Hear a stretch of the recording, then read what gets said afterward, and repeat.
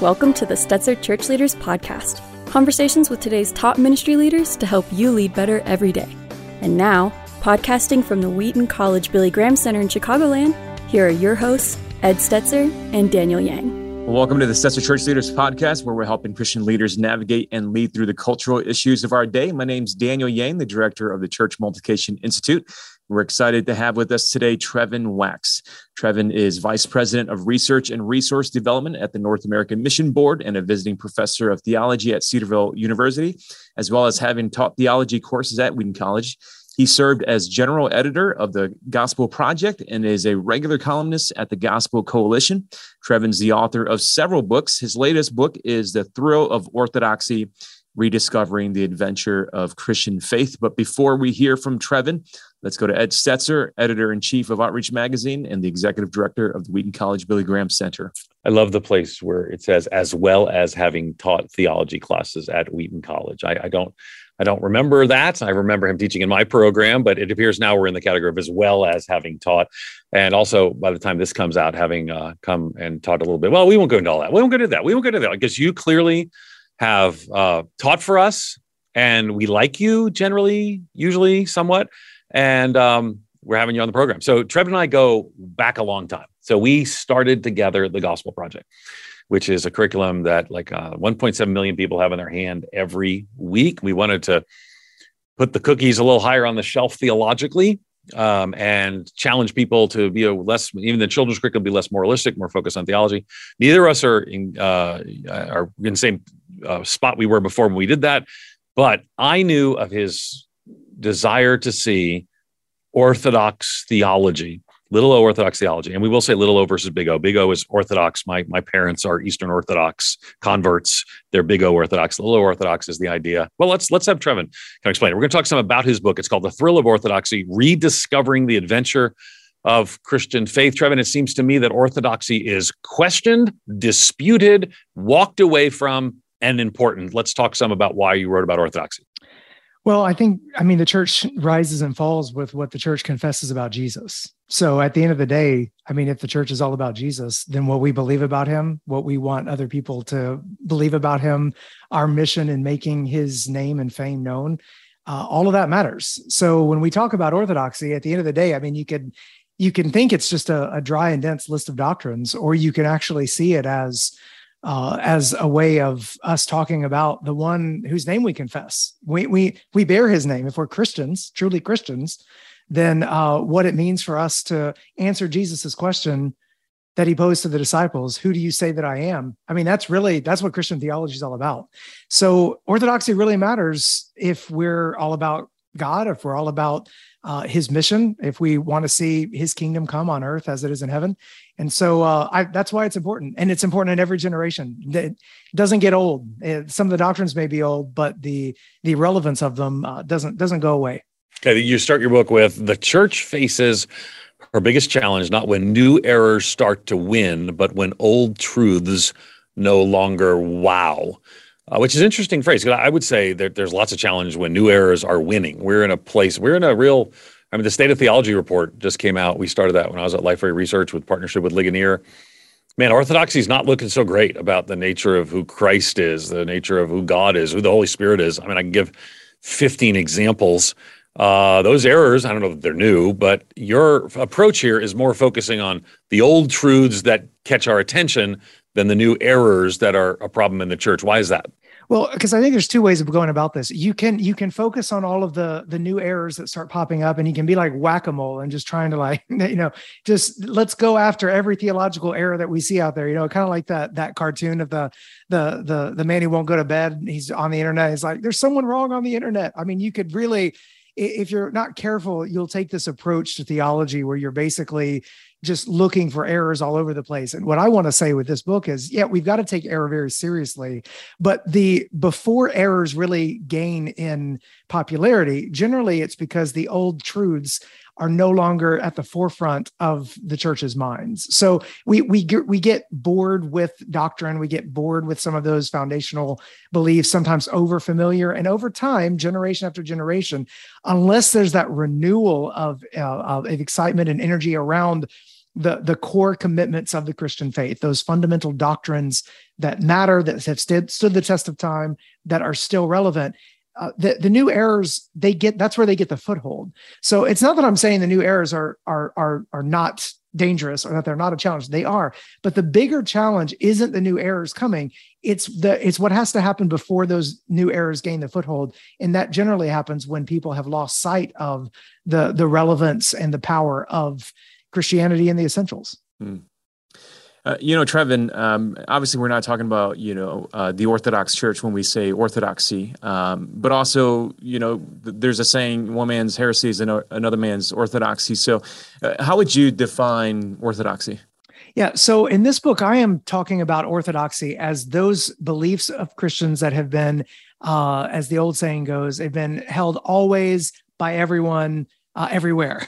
Like the essential, like the classic Christian tradition. Now, that's not to say that there aren't a lot of differences between people who would claim the mantle of orthodoxy, but here we're talking about the Nicene Creed, the essentials of the Christian faith, that for the most part, across the generations, all Christians come around and say, this is the Trinitarian confession that is the bedrock of our faith.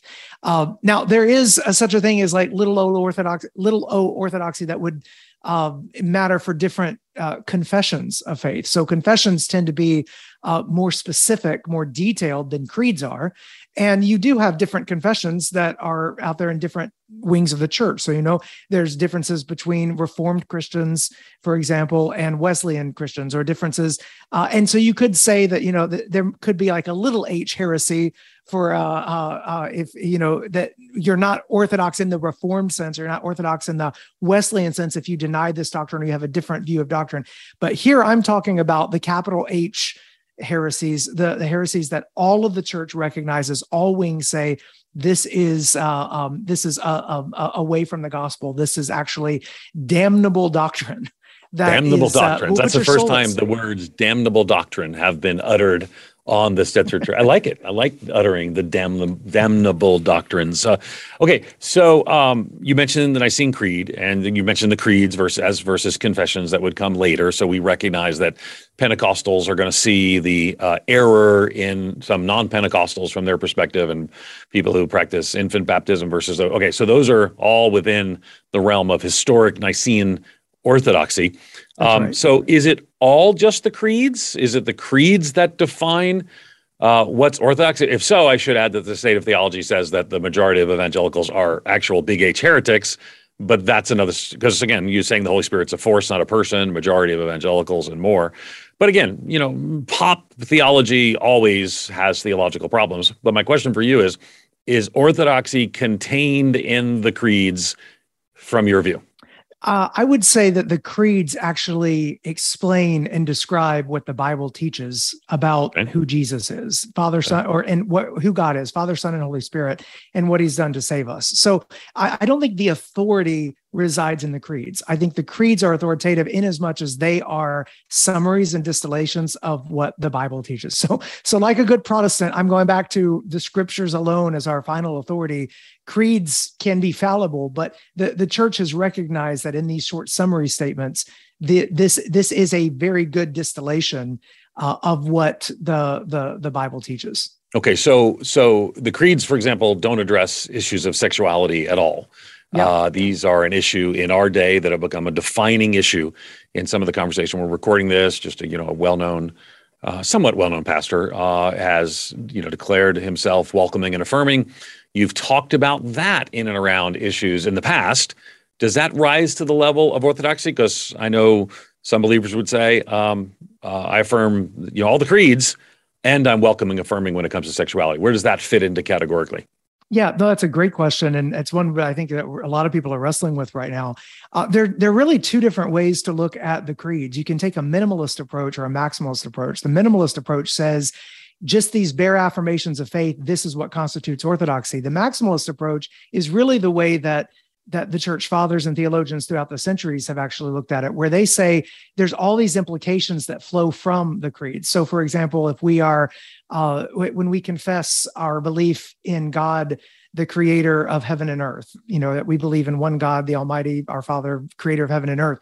There are implications that flow from what it means to be part of God's created order. The goodness of creation, the goodness of male and female fits in there and whatnot. And so it's a little distressing to see people, I think right now, I don't think this will last long, but there are a number of people who say, I believe the creeds, I just differ from the church for the past 2,000 years on our understanding of the human body and the theology of the body and sexuality. Whereas to me, it's like trying to take shelter under the creeds to get out from under the authority of Scripture, which is a really strange approach. Where I would put the sexuality conversation is, I would say, a friend of mine, Matthew Lee Anderson, has called it an architectural doctrine, saying it's a load-bearing wall in the house of orthodoxy and the Christian faith. Michael McClyman says that universalism, which is another sort of on the fringe understanding of the final state of human beings, that is it's a game-ending chess move, and you might not recognize it at the moment that when you take that step that you're actually forfeiting the game, or you're actually about to go into checkmate, or it's the same with the load-bearing wall. You may think, well, we can remove this wall or change this wall or alter this wall, and the structure can stay standing. But over time, it will be very obvious that the rest of the structure of orthodoxy cannot hold. So this is why, for example, in those who deny the traditional understanding of sexuality, over time, you see it almost inevitably. I mean, we could go down the list of people who have made that jump, individuals who have made that jump, eventually are also denying all sorts of other doctrines that are essential to the creeds and have been affirmed by Christians. So it kind of hangs together. The Bible opens with marriage and ends with marriage, and that there's this a radical distortion of the gospel that happens when you fudge on that, and over time, the implications, like removing that load-bearing wall, the implications become known. Fascinating. Okay, so the Episcopal Church, I came to Christ in the charismatic movement of the Episcopal Church, and actually and the pastor, the priest of the church, is now the retiring bishop of the Diocese of Central Florida, the church that discipled me. And they stayed in the Episcopal Church. A lot of Episcopal churches left into what has now become the Anglican Church in North America, or other groups and they're largely called by people inside the Episcopal Church the schismatics, those people who there's a schism. You actually see this. We recently had a meeting with the Archbishop of Canterbury in the UK, and people said, well, we don't want the schismatics, and the schismatics were, to the people in the Episcopal Church, the people who have left the Episcopal Church in what they would say is a commitment to orthodoxy, to pursuit of orthodoxy. You actually have been the only person, I've seen other people take it up from you. You've actually made the case that there are schismatics, but it's not the people who've left to remain orthodox. So would you mind making that, again, it's not front and central to your book, but I do think it's an important part of what it means to depart orthodoxy and who's departing. Explain a little bit about that. Yeah, well, I mean, actually, I go back to using schismatic in talking about those who have departed from the tradition of the church on this. Right. I should have said, I don't think I said schism. So a schismatic is someone who participates in a schism or a split. That's right. But go ahead. I would say the revisionists are the schismatics, and the reason why, I mean, to go back to N.T. Wright when he did a report on the Windsor Report back when the Anglican Communion was talking about this. I think it's probably been 15 years ago now or so, but he was the one who actually was calling the Episcopals the schismatics, those who were going against the church at the time, and as far as other theologians are concerned, that was Wolfgang or Wolfhard Pannenberg's view. Yeah, basically was saying, famous German theologian, did a lot of work on the resurrection and whatnot, but said on this particular issue of sexuality and marriage, those who depart from the tradition must know they are choosing schism. So I'm taking some of these, these theologians who are looking out over the landscape of things, and I'm seeing, and I think you see this happening with the Anglican Communion. The question is, where what is precipitating the schism, or who are actually breaking apart from the tradition. And I think the Anglican Church, the Anglican Union themselves, what's interesting is they censored the Episcopal wing of the church a few years ago. What more comes from that as far as like actual disciplinary actions, I think remains to be seen. There's a lot of I was just watching the Lambeth conference and some of the conversations coming out of that and what that means for the future of Anglicanism globally, in Australia and other Western churches. But basically my point is, when you depart from the unchanging witness of the church for 2,000 years and the consensus of the global church around the world, which there is no question the global position of the church on this. This is not up for debate in most parts of the world, except for in generally a shrinking subset of predominantly white churches in the West. I mean, just to be frank, that's really where you see this. It's a sliver of a church, but there's a lot of wealth. There's a lot of influence and power in the churches where the revisionist view has taken hold. And so there's a lot of back and forth about this in different denominations. And so it remains to be seen what the outcome will be, but I'm confident, based on the past of the church and the global consensus of the church even now, that if we were to fast forward 100 years ago, some of these debates would be put in a very different perspective. Those who take the revisionist view of this believe that 100 years from now, virtually everyone's going to agree with them, that they're on the vanguard, on the front lines of this. I think they're mistaken on that. I think that it's similar to those who 100 years ago thought that, coming up with different interpretations and explanations of the miracles or the supernatural, because, we live in a scientific and a technological age. We can't expect people to believe in things like the virgin birth and embarrassing aspects of Christian doctrine 100 years ago. I think that move was wrong 100 years ago. And I think the move now away from the Christian position on morality would also be wrong. And 100 years from now, things will look different. I'm asking too many questions. I want to give you a chance to do so. I just want to, because I think this becomes a question for a lot of people. Okay, so we're saying the creeds, and we're not just saying a creed, but there's a series of creeds, and there's a series of what we call ecumenical councils and more. That's believed everywhere by everyone always, who are considered Orthodox. We recognize that there might be other streams that were not within those ecumenical creeds. So that's the case.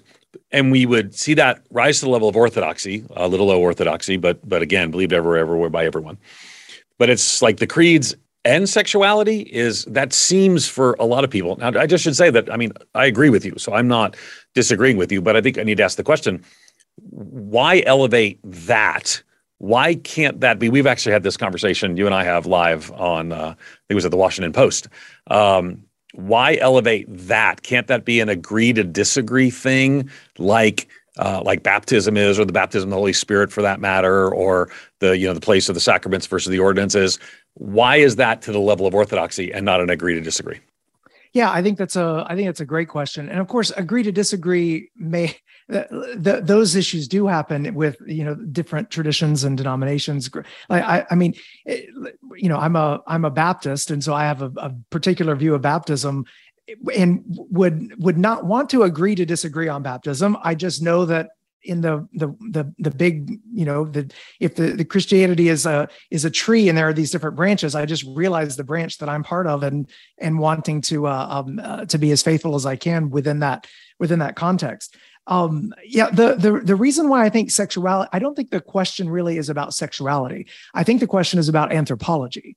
And anthropology is certainly lifted to the level of orthodoxy. So our view of human nature, our view of humanity, our view of what it means to be made in the image of God, male and female, these are implications that flow from our belief in God, the creator of all things, and all things visible and invisible, and what it means for us to be embodied creatures. So I don't think that it's necessarily I think the presenting issue is a debate over sexuality, but that's not the foundational issue. The foundational issue is the view of anthropology that's underneath that. And there is a cosmological shift that takes place in worldview between revisionists and traditionalists when it comes to sexuality. This is why even a historian who doesn't affirm Christianity's sexual ethic, as far as I know, like Kyle Harper, for example, when talking about the early church's beliefs on sexuality. I mean, it says it's a highly distinctive sexual gospel. Is actually, these are the kinds of phrases that he uses in showing that this first sexual revolution happened 2,000 years ago, and that it was one of Christianity's markers. And I think there are lots of things that we would say were very distinctive about Christianity and have been distinctive throughout the centuries. Doesn't mean that Christians have always gotten it right or wrong, but there is a serious cosmological shift in the foundational understanding of anthropology that happens on this issue. And that's why it gets raised. So I don't know that I would say, oh, sexuality is what gets raised to the level of orthodoxy. I would say anthropology is raised to that level, and sexuality is a corollary of that. Yeah. I mean, there's a huge common thread there.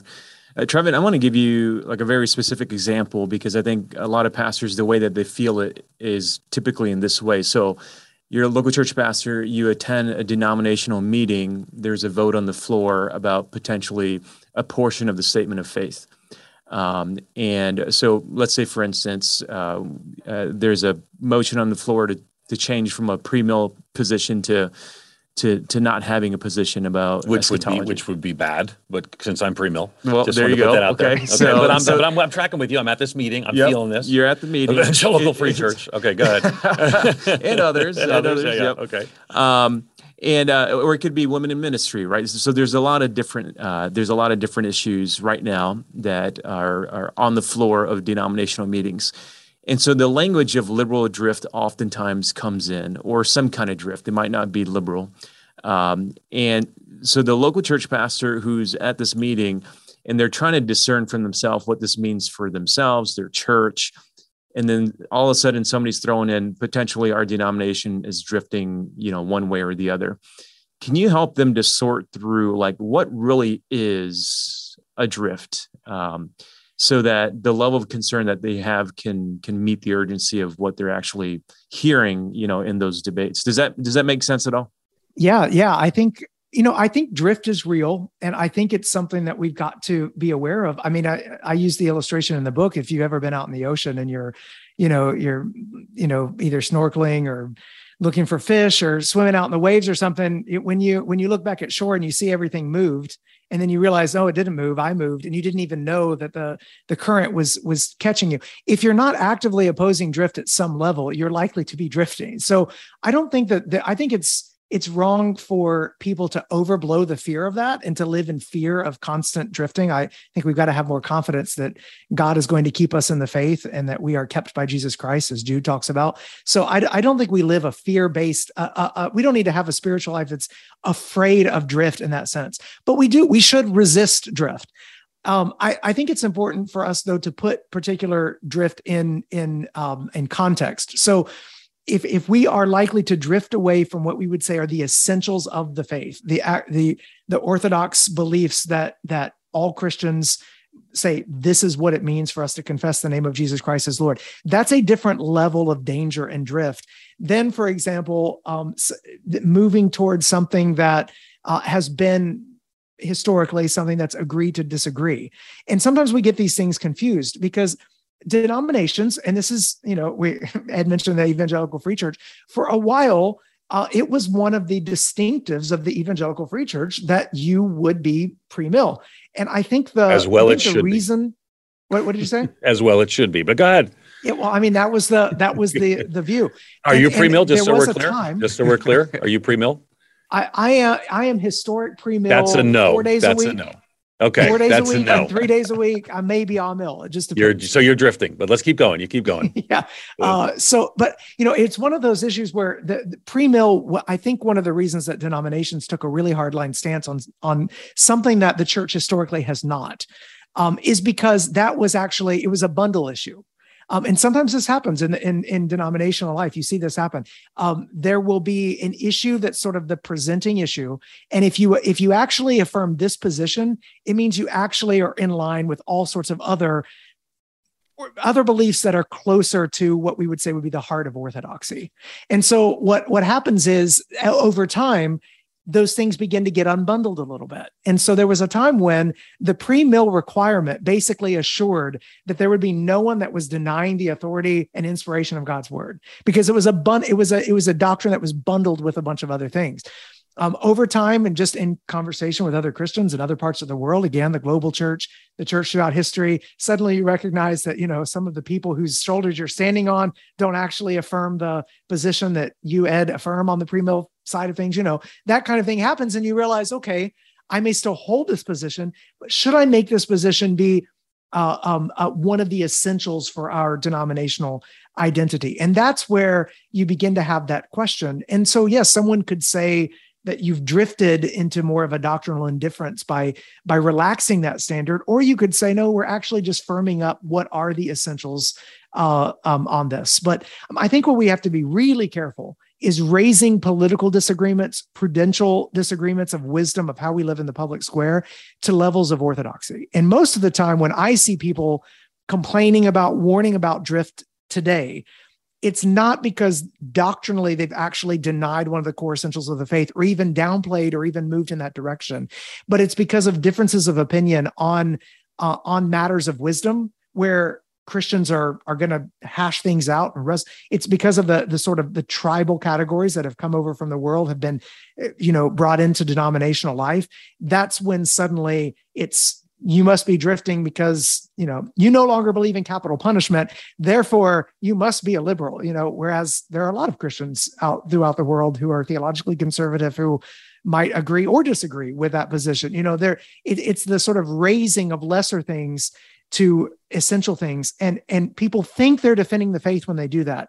They're actually diluting the importance and the essentials of orthodoxy, and they're putting it all in the same basket, so that when someone later questions that decision, or they question one of those non-essentials, they're not able to distinguish between essentials and non-essentials. And then essential Christian doctrines wind up on the table for revision or reflection as well. Okay, and that's the problem. So there is intra-denominational drift. I mean, there's drift all over. Again, I'm in academia. An important book is The Dying of the Light, the disengagement of colleges and universities from their Christian churches. I mean, it's like a train track that keeps going this way if you don't pull back in a different direction. Wheaton College was founded in the same movement that is Oberlin College was founded in and by, and Wheaton College and Oberlin are very different places, largely because of people of the doctrinal statement and people saying, no, we're not going to head that direction. Okay. So, but your question got to some intra-denominational drift. So George Wood, he's with the Lord now, but George Wood a few years ago stood up before the Assemblies of God with some research we had done at Lifeway Research and said, listen, only 90% of you affirm that the baptism of the Holy Spirit is subsequent from conversion with initial physical evidence of speaking in tongues. And that 10% was drift away from historic Pentecostalism. Now, for me, I don't believe that. So for me, I don't see that as a theological watershed moment. But if you're Pentecostal, or if you're Presbyterian, you're drifting from Reformed theology or whatever it may be, complementarian and egalitarian, moving on some of those issues, that's intra-denominational. But someone can leave Pentecostalism and still be Orthodox. Someone can change their views on egalitarian versus complementarian and still be within the broad category of Orthodoxy. Someone can be a Wesleyan or Presbyterian and still be there. The challenge is how do you know where those things are? So again, we're coming back to the book. The book is The Thrill of Orthodoxy, Rediscovering the Adventure of the Christian Faith. So how do I know, and I know we're coming back to it, how do I know what fits into that category so I can do what Jude says in verse 3, contend earnestly for the faith once delivered to the saints? Yeah, I think it's important for us to recognize, because of through church history and the global church, what are those elements that are non-negotiable for any denomination, any church that's claiming the name of Christ. That's the defending the faith once for all delivered to the saints. There is something to be said though for denominational integrity. So Ed, I would say in your example of the Assemblies of God and the concern that there might be some drift away from a Pentecostal distinctive, that even if you don't agree with, would recognize that that's been a historic part of Pentecostal identity. I think that's a legitimate conversation to have. Yep. The Agreed. way I would look at it would be like, we need to look at ourselves as, perhaps we could look at our denominations like a neighborhood, and we're all in different homes.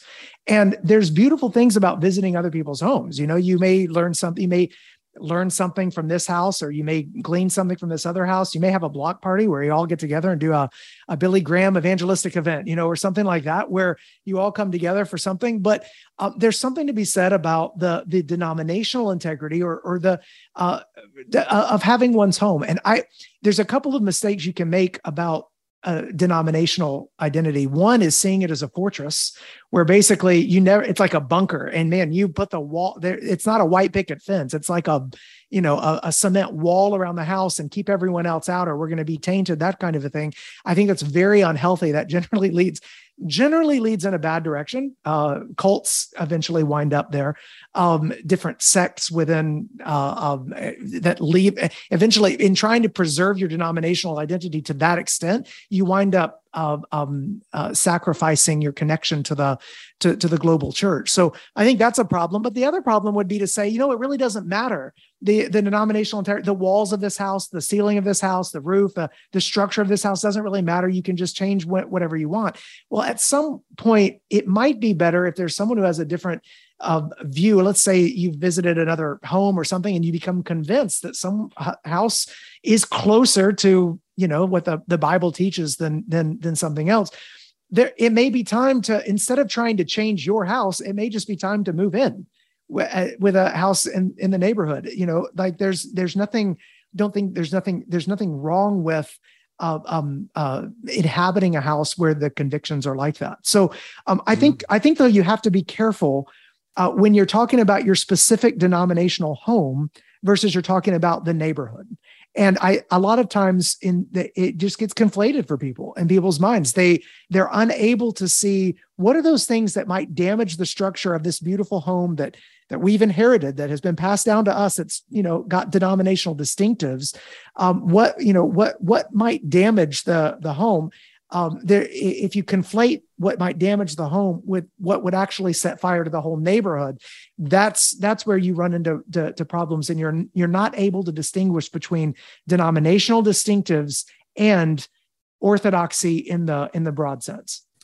Trevin, this week, probably the most pressing thing that pastors and church leaders are going to be facing is the very thing that you talked about, is helping church members become wowed again by these basic essentials. So as we getting ready to conclude here, can you help pastors and church leaders think through how do they avoid, let's say, for instance, they want to express how beautiful the triune God is, but they don't want to just go into like wonky illustrations, the Trinity is like an egg.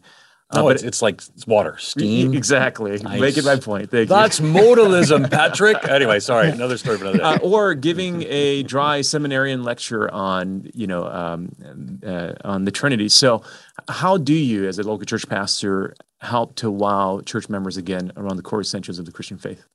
Yeah, I think at the end of the day, what we're going for, and I mean, Ed knows we talked about this a lot when we talked about the Gospel Project, because the one thing we did not want to have happen with that curriculum, and I think this would be true of the books and the things that Ed and I and others have written that feel similarly, is that we care about theology, we care about doctrine, we care about dogma deeply, but its connection to the Christian life is what matters, because at the end of the day, we want people to encounter God. We want them to actually have an experience with God. So the reason that doctrine matters, and I think this is important for church leaders to recognize, everything in our society is going to prime you for only wanting to focus on those things that seem immediately practical and relevant. The hard job of the pastor is to go deeper into the pools of orthodoxy, but then to emerge from that, showing the church that a lot of these foundational doctrines are practical and relevant in ways that they didn't realize. So it's not that and this is sometimes what happens is you've got your sort of pragmatic, what works people, let's just talk about application. And you've got your theological eggheads who want to do the seminary lecture on the Trinity, right? And I want to say, no, neither one of those is ultimately satisfying. The pragmatic thing doesn't go far enough into the depths of the Christian tradition, and the seminary lecture doesn't actually connect it to life and actually show why this is beautiful and how it gives us a better glimpse of who God is. So you've got to be able to do something that brings those two together, and that's going to be the challenge for us as church leaders, is to be able to explain and articulate and teach well Christian doctrine, but in a way that captivates the imagination and draws the heart closer to God. Because at the end of the day, it's all about relationship. It's all about knowing him, loving him, serving him more. You can't divorce deeds and creeds. You just can't. To try to divorce deeds and creeds is a disaster, no matter which direction you fall. In this book, I may be pulling us back toward, hey, the creeds really matter, but that's because I care about the deeds that come from those beliefs. And so I think that's our task as church leaders. When we see these surveys, and we may be disappointed at some of the beliefs that are out there, but we should just take that as, hey, this is a task in our generation. We're not just going to go in guns a-blazing trying to fix all of this with just a doctrinal seminar. We need to help people understand why these doctrines really matter. Who Jesus is, what he has done for us, why we want to connect with him, and have an experience of him that will transform our lives and set us out on his mission. You've been listening to Trevin Wax. Be sure to check out his latest book, The Thrill of Orthodoxy, Rediscovering the Adventure of Christian Faith. Thanks again for listening to the Stetzer Church Leaders podcast. You can find more interviews as well as other great content for ministry leaders at churchleaders.com/podcast. And if you found this conversation helpful today, we'd love for you to take a few moments, leave us a review that'll help other ministry leaders find and benefit from our content. Thanks for listening. We'll see you in the next episode. You've been listening to the Stetzer Church Leaders podcast. For more great interviews, as well as articles, videos, and free resources, visit our website at churchleaders.com. Thanks for listening.